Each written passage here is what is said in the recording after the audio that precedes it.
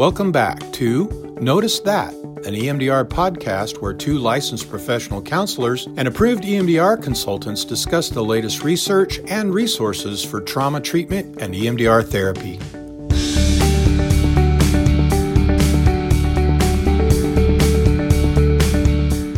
Hey guys, welcome back to Notice That, an EMDR podcast.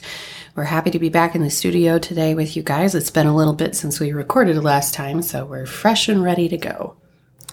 So as we're getting ready to step into our episode today, I want to take a minute just to talk to you guys about someone who's been a huge supporter in us building this podcast, building our business outside of this.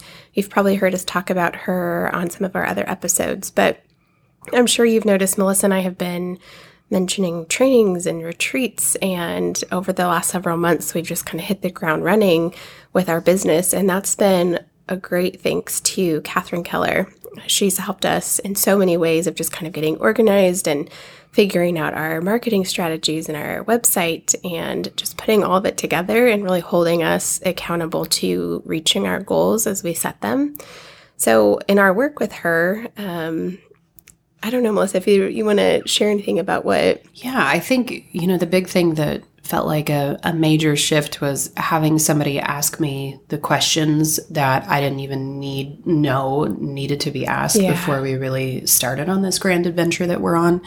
It's really easy when we're the clinician to kind of be head down and with our clients and doing the work that we do, but to have somebody that really has the expertise to ask us, questions such as, what is your ideal client? And beyond just seeing clients on a day-to-day basis, what does your ideal day look like? Just all kinds of things that I couldn't have even imagined needed to be asked. But it was really those conversations with her and just her guidance that helped us create a vision that has really kind of come to fruition way faster than I ever thought possible. In fact, I still kind of am reeling from how fast that's happened.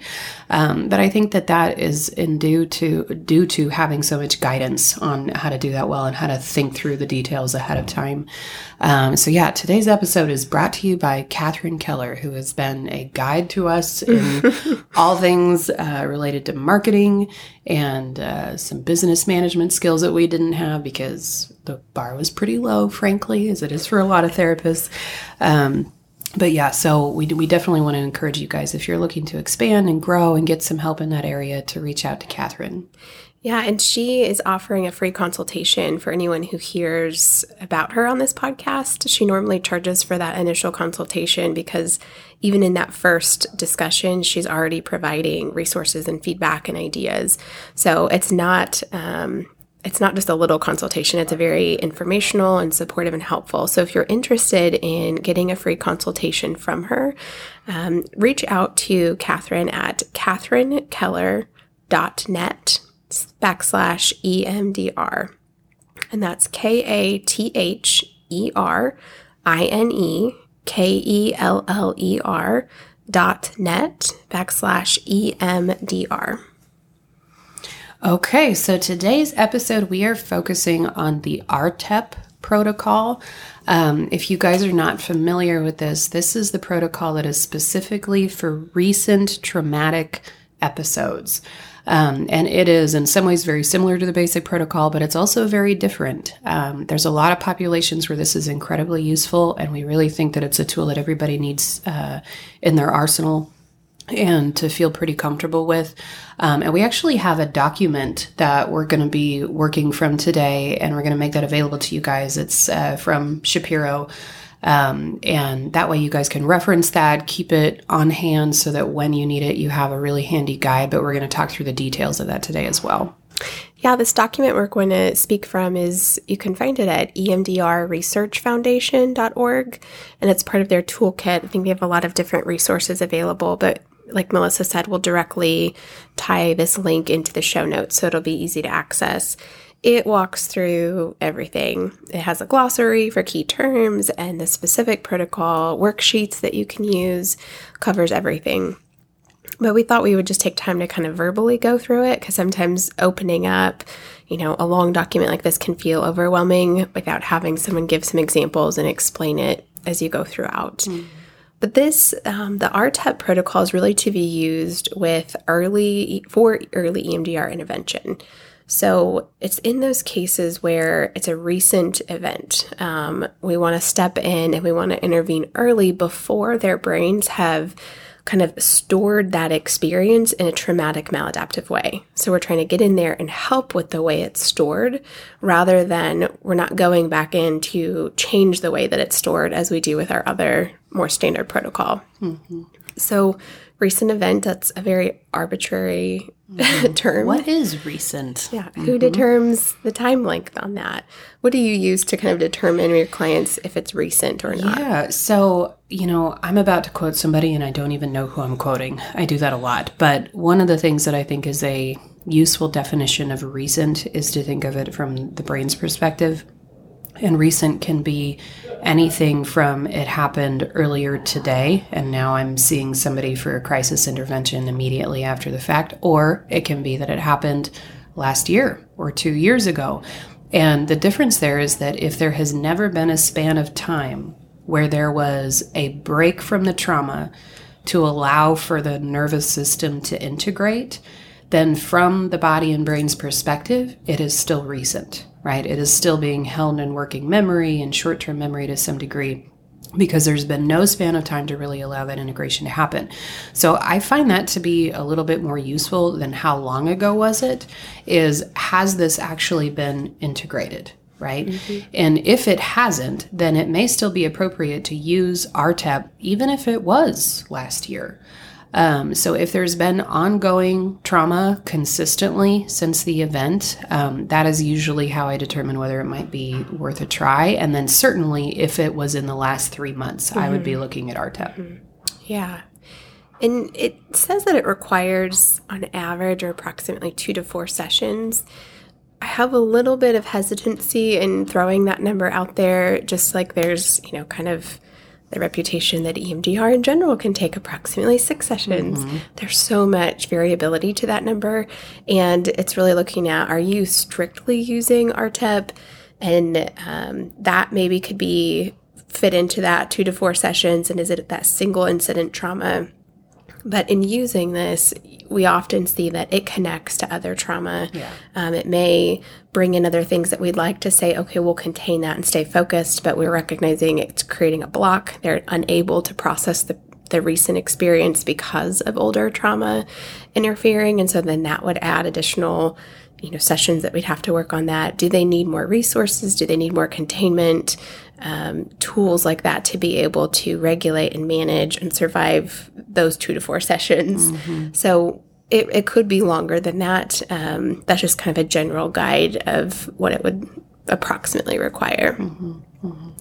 And some populations that if you work with these populations, then you definitely want to know how to use RTEP and feel confident with it.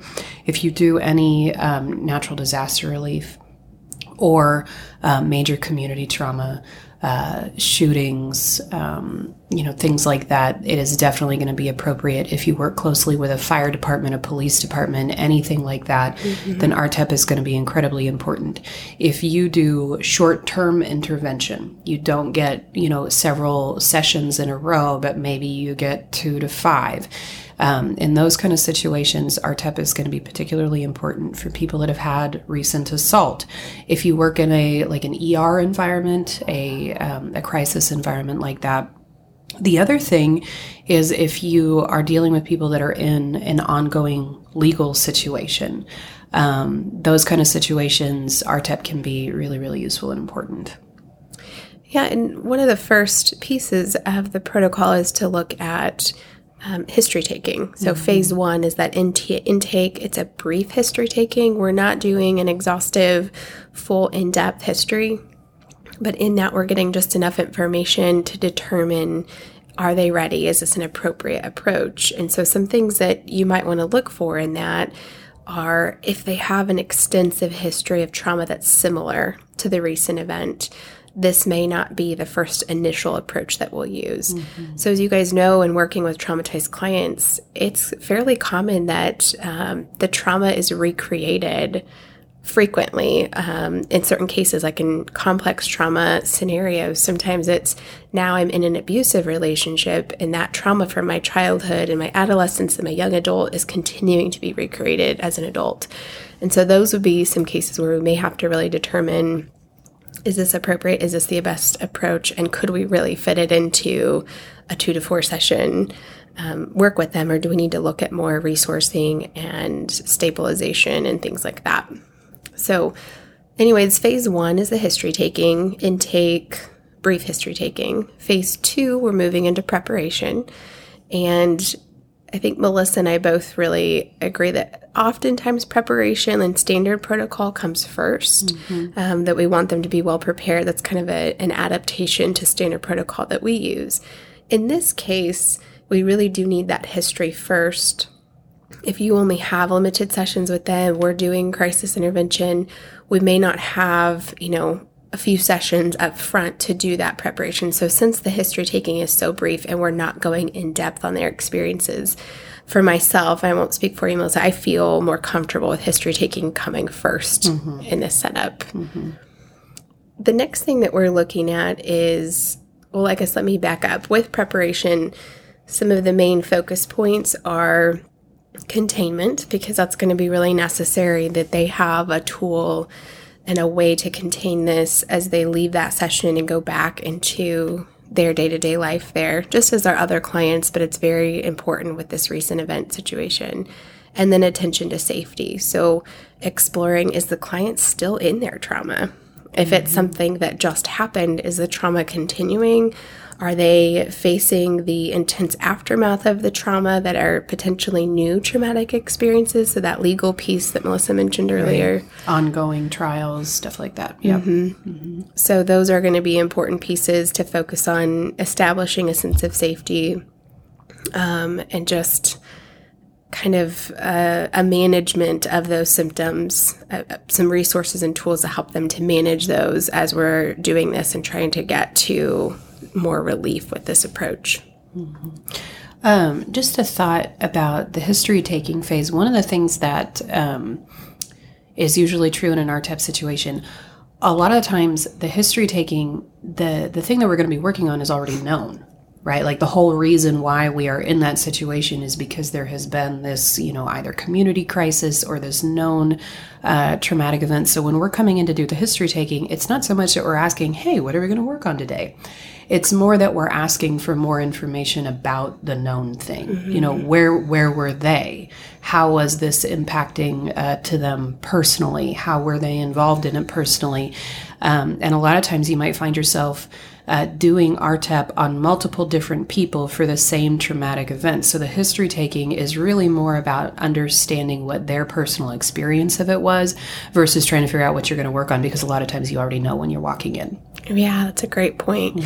And if there's other experiences that directly connect with that experience for them, so really clear earlier life experiences that would fall in that same network. And if they're able to, us kind of assessing, are they able to separate those, contain the past, and really focus in on targeting this recent event that comes up. With RTEP, we're looking at points of disturbance. So we're really trying to identify in this experience, what are the points of disturbance?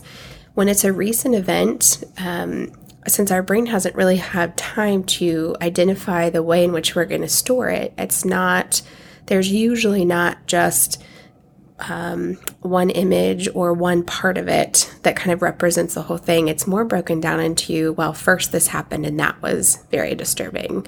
And then this came, and then there's the aftermath, and these next things happen the very next day, and then the week after. So it's broken into like almost multiple targets within that same experience.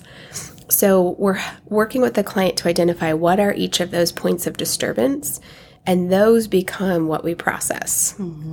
So we have them do what we call a traumatic episode narrative, and they're giving the narrative of what happened. They're telling the entire story from, the moment they woke up that day until the moment they walked into your office that day. So even if this was 2 months ago, there may be points of disturbance that have happened as recent as the day before. Maybe they just had to go to court and testify on something. And so we're looking for all of those points of disturbance in that span of time. And as they tell that narrative, we turn on a continuous bilateral. This is something very unique and different to standard protocol. There really isn't a point in that where we do that in standard protocol at all and just have bilateral going. So find eye movements don't really work well for this in my experience. Like that's too exhausting. Yeah. So if you can do tactile, if you've got the buzzers, even a slow tapping that you might do, but we're not going to use really rapid sets of bilateral, maybe a more moderate, but we want continuous bilateral stimulation happening for them while they tell this story. And so that's where we get the entire narrative. And then we ask them to do a Google search. And that's something that... Not a literal Google search. Right. Their own Google search on their experience. RTEP's kind of coined that as a way to identify what those points of disturbances are. So they go through that entire narrative in their mind and they let you know from beginning to end each point of disturbance that comes up from the time it started until that time today. And so you basically just write down this list. And I always encourage at this point my clients to just give as brief of a title of that as possible.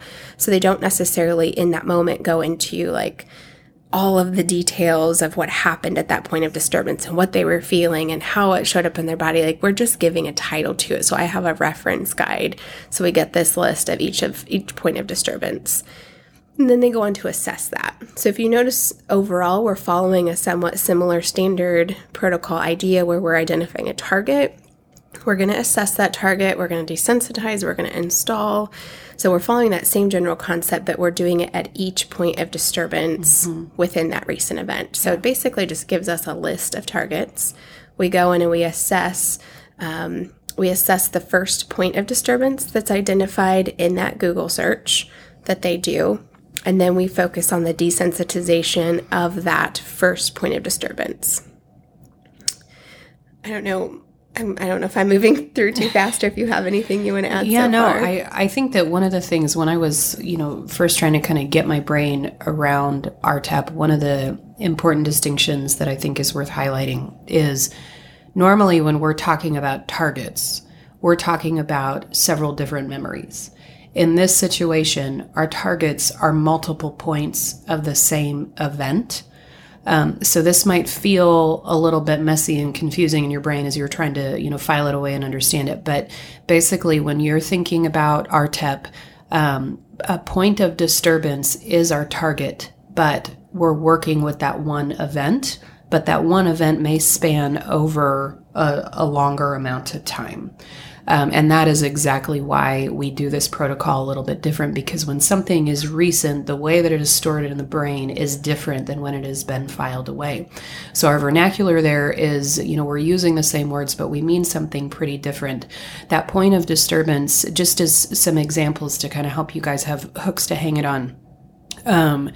A woman that I did a lot of RTEP with was on a kidnapping that was about 1.5 years previous to the work that we did. But because of the nature of it and the ongoing legal situation, it still felt very recent. So her points of disturbance, without a lot of detail, were things like the moment that the gun was pulled, getting into the person's car, getting out of the car, getting to the house and where she had to sit. So it was all of these small moments. And by the end of it, something that lasted about, 12 hours of her life, I think we had about 15 points of disturbance that we worked through. And so that becomes our treatment plan. In the same way that in a normal history taking, you would have several different memories that span many years. In this situation, you have several different points of disturbance that may span a few hours, a few days, a few weeks. So it's more about shrinking down the timeline when we're considering the big picture of what we're doing with the client. Yeah. I kind of picture like we're taking this event and we're zooming in and getting a really up close view of it. Yeah.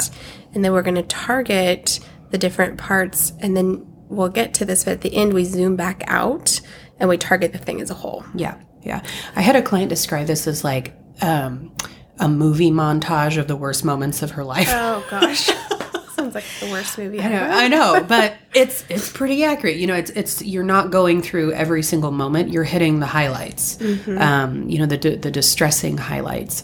And that can be a good way to describe it to the client. Like, this is a montage of all those moments that really still stand out to you, that you still feel it in your body, that you have flashbacks to. And when you're asking them to do that Google search, that's what's naturally going to come up. So that's what we list as those points of disturbance. So once we have that full list of each point, we go in and we assess the first one. We do desensitization on that first point of disturbance. In this, we want to be using a mix between EMD and EMD little r. We're not actually going to use EMD big R. Now, okay, if Jen, those words, break that down. I was going to say, if those all sound like, what is she talking about? These concepts, this might just be a great episode for us to do. We should just do a whole different episode on EMD and EMD little r. Yes. But if you've been more recently trained, you've probably seen this in your training. I would say it's been something that's more recently been added in as kind of a brief overview, but you don't get a lot of it. If you were trained a while back, these concepts might feel more foreign. EMD is just eye movement desensitization. There's not the reprocessing piece. So we're constantly keeping the focus on the original target. So on this would be on that original point of disturbance. And every time it veers off, we bring them right back. Yeah. So you come back to that, original point of disturbance. What do you get now? We don't let it associate anywhere past that point of disturbance. EMD little r is we let some of the reprocessing happen, where we can let the associative memories come in only still within the traumatic event as a whole. So it may go from the first point of disturbance and kind of start processing into later points of disturbance or other points, and we can let that happen, but we're going to kind of totter back and forth between those two. In this protocol, we don't do the full EMDR where we let it associate to anything in their life. If that starts happening, we redirect them back. We do the reboot question as you bring up that original point of disturbance. What do you get now? And we get them back on that same track. We don't want to be processing earlier life experiences or other trauma events that may be stored in the same network, which is why when we're assessing for if this is a good fit and we're helping with containment, we're doing all of that up front. So if it does associate over into something else, we respond appropriately with containing that, acknowledging it, but then redirecting them back. We're just staying focused on the recent event. And just a thought about that, you guys, it's not that the associative work is not important and relevant. It's simply because if we were to try to tackle that much, it would be too much. Normally, we're using RTEP because we're trying to mitigate the impact of that recent event, and so we want to do that as quickly as possible. It is really appropriate to have a conversation with the client and say, down the road, we may need to allow it to associate there and do that work, but we're not going to do that right now, and here's why. Especially if this is a client that you have done other EMDR work with, you may need to do a little bit of education with them and say, hey, this is going to feel different. You're going to feel me bring you back to that original moment that we start with more often, and here's why. So that because they're going to feel that, okay, we don't allow those associations as much. So preparing them for that and kind of reminding yourself like, okay, here's why we're doing that. Here's why, this is the right way to do it in this situation, I think can be really useful. Absolutely. And we can record what those other associative memories are as future targets. Yes. So we may be doing RTEP with them right now, but we have the opportunity to continue working with them and address those targets later. So we can record those, really acknowledge and validate how significant they are. But also, I think you're right, preparing them for that would be an important piece so that they're not caught off guard as we shut it down.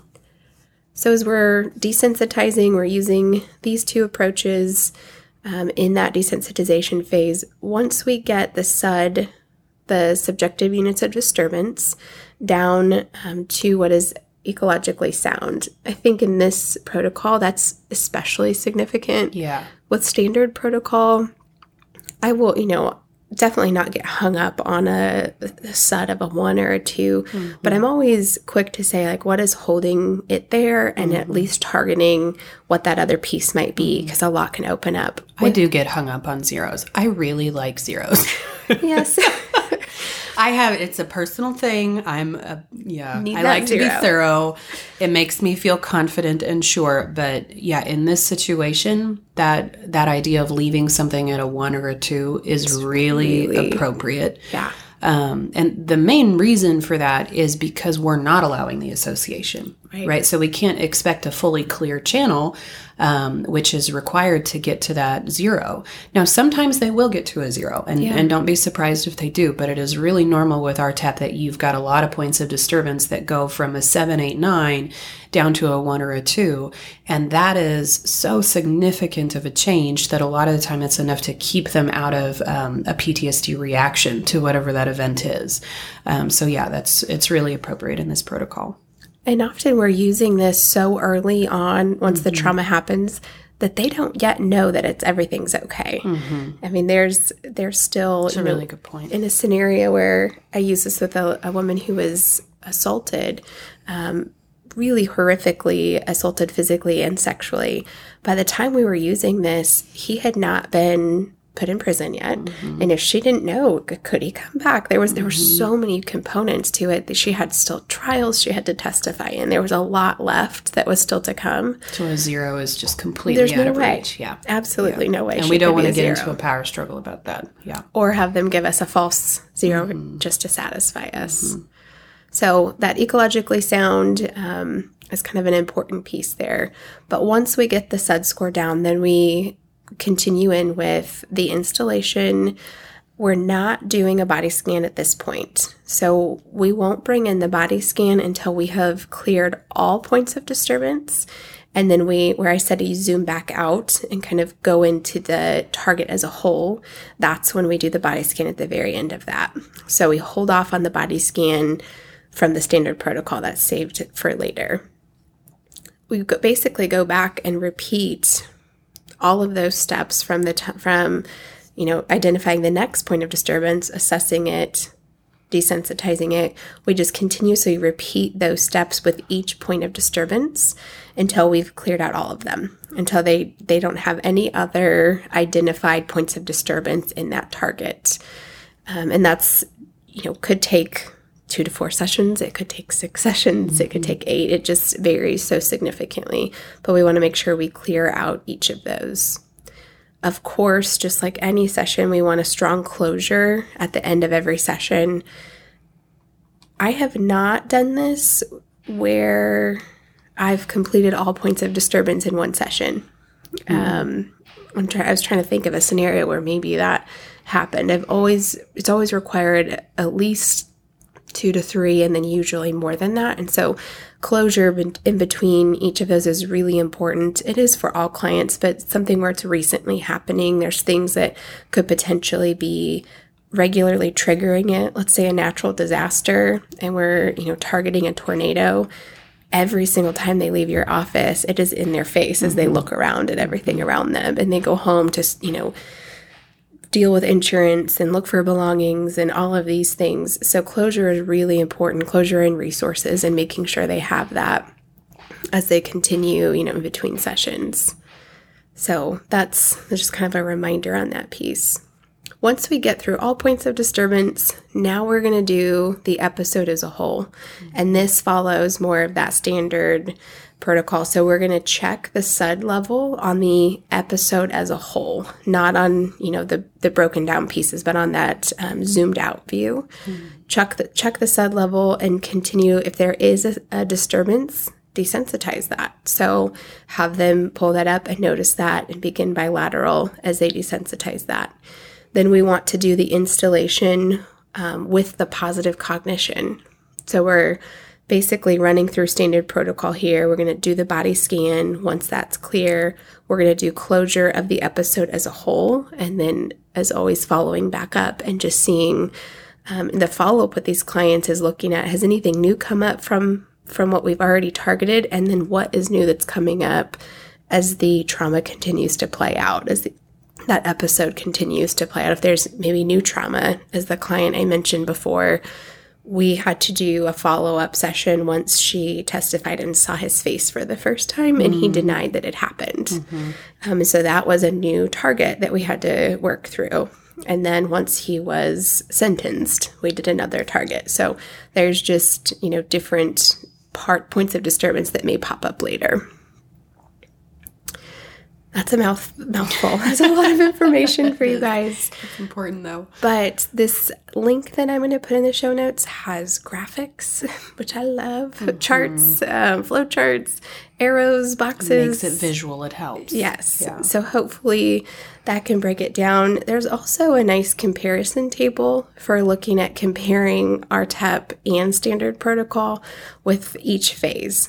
So it breaks it down per phase and looking at this is what happens in standard protocol with history taking, and this is how it would be different history taking with RTEP. So if you guys are really interested in using this, I would encourage you to look at that just to kind of find your flow and rhythm with RTEP now that you have a flow and rhythm with standard protocol and how that kind of shifts over.